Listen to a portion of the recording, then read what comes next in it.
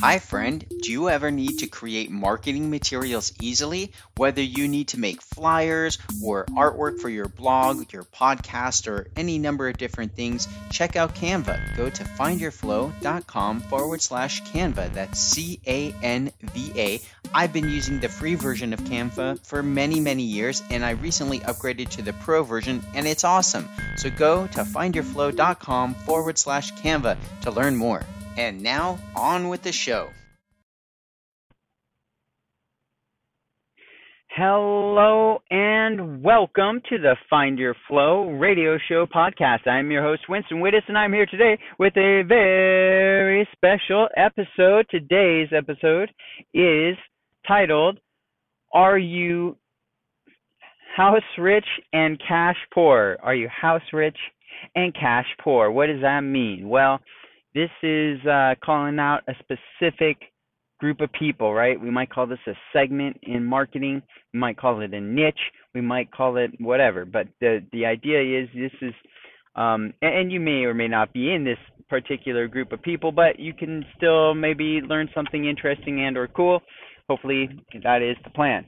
So being house rich and cash poor, what does that mean? That means that you have houses, maybe they're even producing cash flow for you, and yet you do not have the liquidity to do something else that you may want to do. Maybe you want to invest more, maybe you want to take that vacation to the Bahamas, whatever it is, because of the all your money and liquidity being tied up in houses, you're unable to do that. You don't have the cash or the liquidity to be able to do something that you want, right? That's kind of the idea.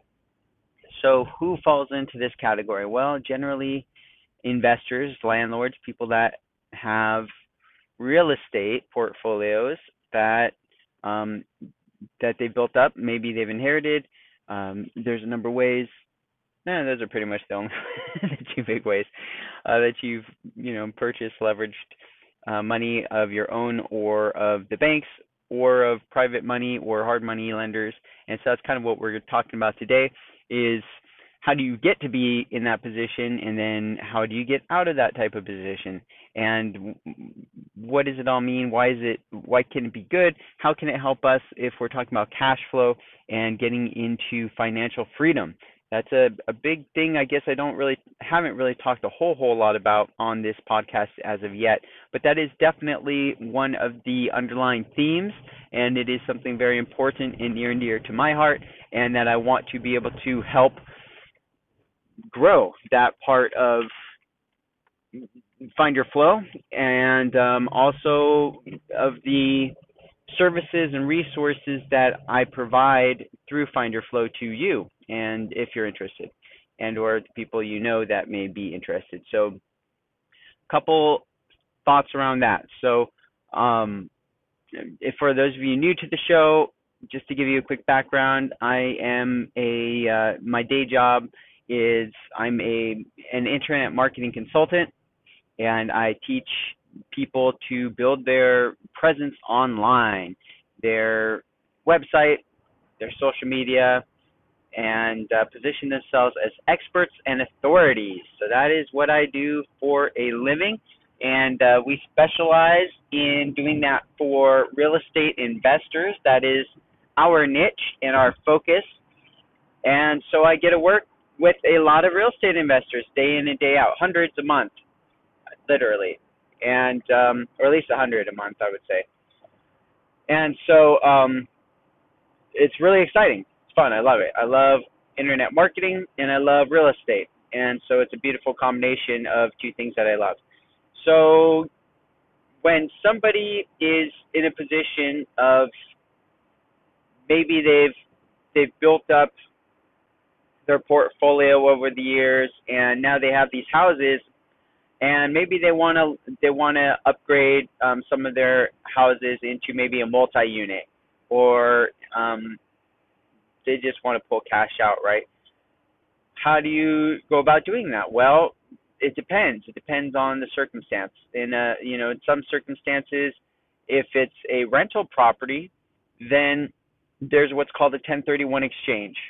And the 1031 exchange is a strategy to be able to exchange like for like and delay the tax payments that would be owed. So if you sold an investment property, you would have to pay taxes on it, right? It would be, and I'm not a tax professional. This is not tax advice. Always consult your tax professional for tax advice. There's different kind of taxes, right? There's income tax for earned income. There's income tax on passive income, and there's taxes, state taxes, city taxes, federal taxes, taxes everywhere, taxes for you, but not for the 1031 tax deferred investor. How does that person not do it? Well, there's definitely rules that you have to know. So you want to work with a professional that knows how to do this.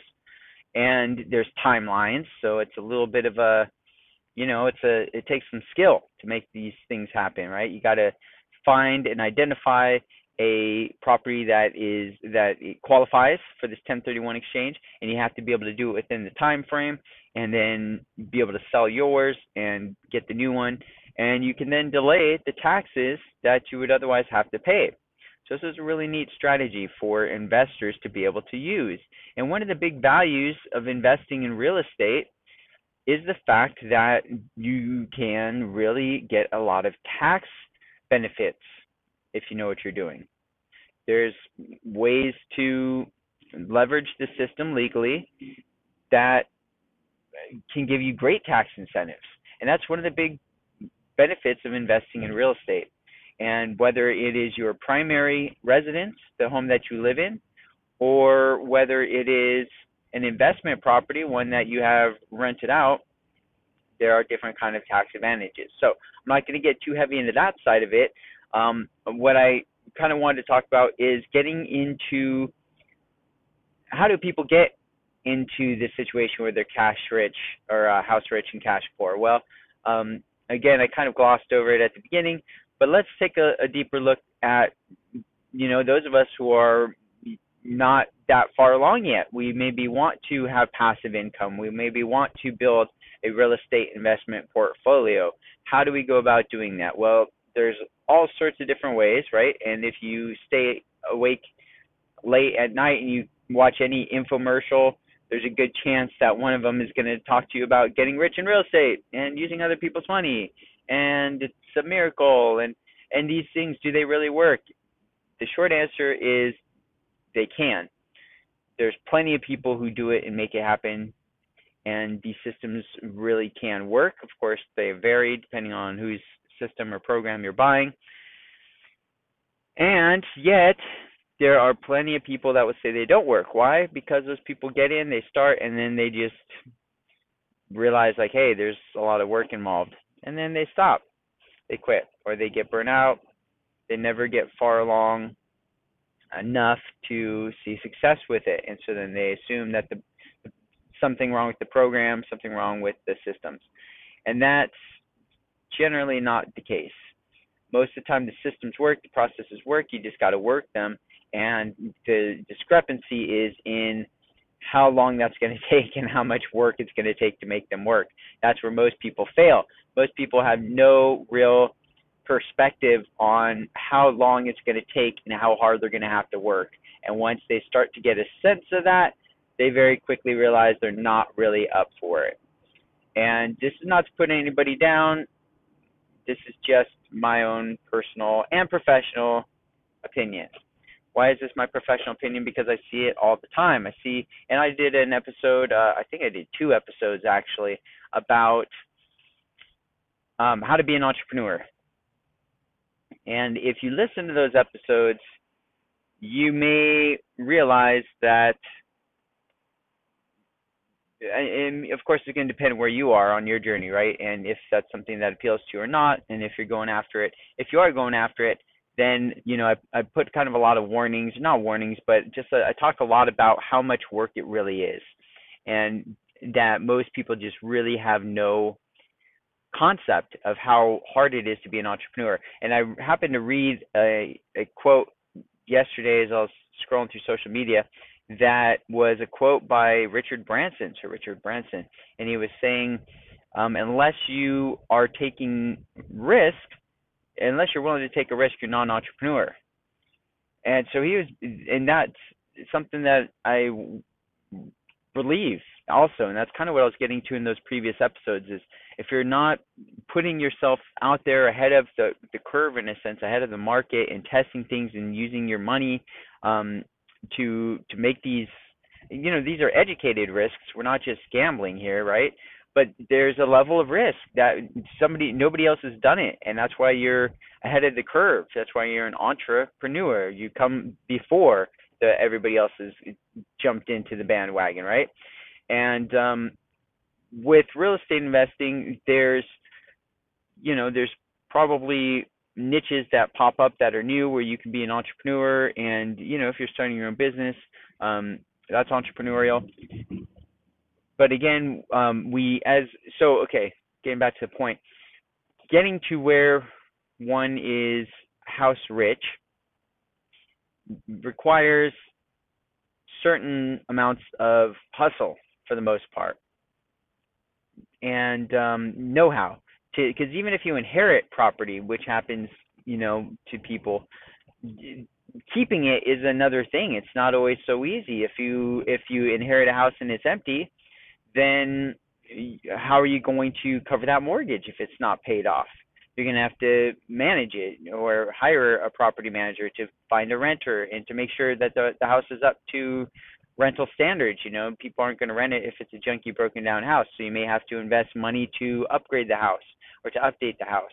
And then, pay attention, and you got to do some marketing, get a renter in there. You got to manage the renter. So there's work involved, right? And maybe you outsource it. Maybe you inherited it and it's already rented out. That's a possibility. And so in which case it might be a lot easier to hang on to it. But even then, there may be temptation or, just circumstance that says, hey, we need money, and this house is worth money, and we need to liquidate it, right? You may be in that position where you're house rich. You got this house worth, X number of dollars, but you can't access it because it's sitting there in this as equity. So maybe you refinance it or get out a home equity line of credit, what's called a HELOC, home equity line of credit, right? And so maybe you pull that money out and you buy junk. So in 2000, in the early 2000s, leading up to the bubble, the real estate bubble and burst, people's home values were going up. And so all of a sudden, people who owned a home or a couple homes were seeing their net worth go up and up and up, and they started saying, hey, this is cool. Let's pull some of this money out, like do a refinance or pull out a home equity line of credit.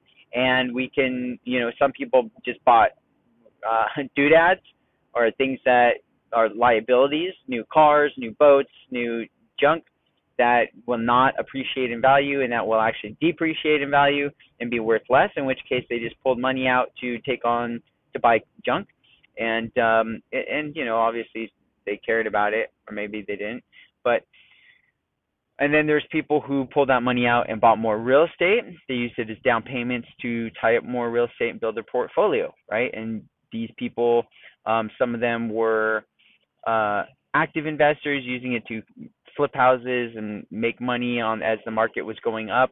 And then other people who were using it to do more buy and holds. Okay, so some of these people getting more and more properties, more and more leveraged. We had these things called liar's loans or ARMs, 5-year ARMs, which is a variable interest rate type mortgage, and that adjusts after 5 years. So the first 5 years, you could even do interest-only loan payments, meaning you're just paying on the interest. Meanwhile, the principal is getting pushed back into the loan itself, and these were very crazy loans, and they were handing them out like hotcakes back in the day. And basically it means, I'm sure for some of you this is like totally old news, but for some of us, let's just, refresh this kind of stuff.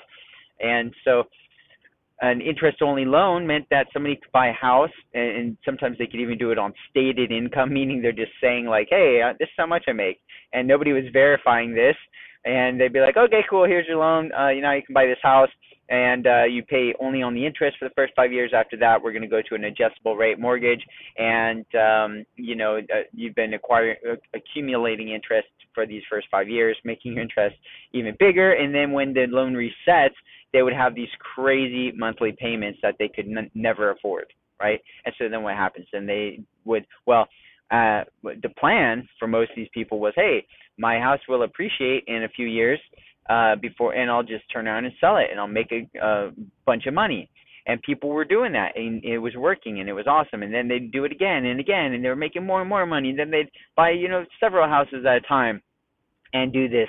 And the market kept going up, and we're all getting rich, and it's amazing, and it's great.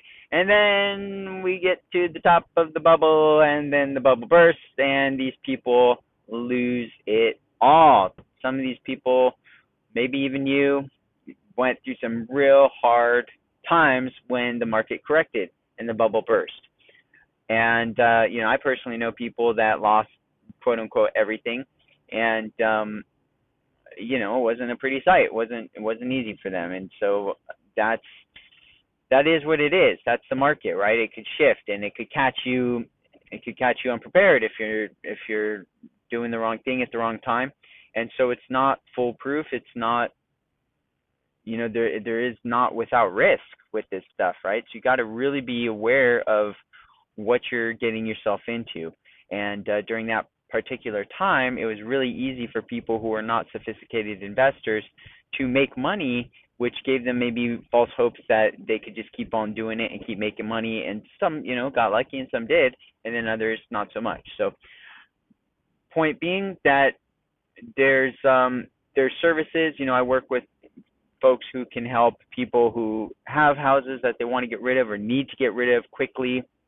If you or someone is in a position where you need to sell, or they need to sell their house quickly, get cash for it, get out from under, the weight of the mortgage, that's something I can help you with. I have investors across the country, literally all across the country, that have money that they can use to purchase homes to help people out in these situations. So that's I think that's one of the big things I want to be able to share with you today is if you or someone is in pre-foreclosure or going through tough times, and no judgment. I've been there.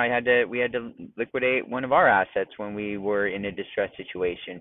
So it's not easy. It's not fun. It's actually horrible. And so dealing with somebody who understands and can be compassionate can really make a big difference. And that's what I would like to be able to offer you and to the people that you might know that might be able to use this service. So if you do know somebody or even yourself and you'd like more information about that, please send me an email, info@findyourflow.com, info@findyourflow.com. Send me an email, let me know, and I'll be happy to help in any way I can. And if you're doing great and you have a great portfolio and you're looking to grow it, or maybe you're a new investor and you're looking to start building, I'm also willing to talk to you. I want to help you too. So, reach out, send me an email,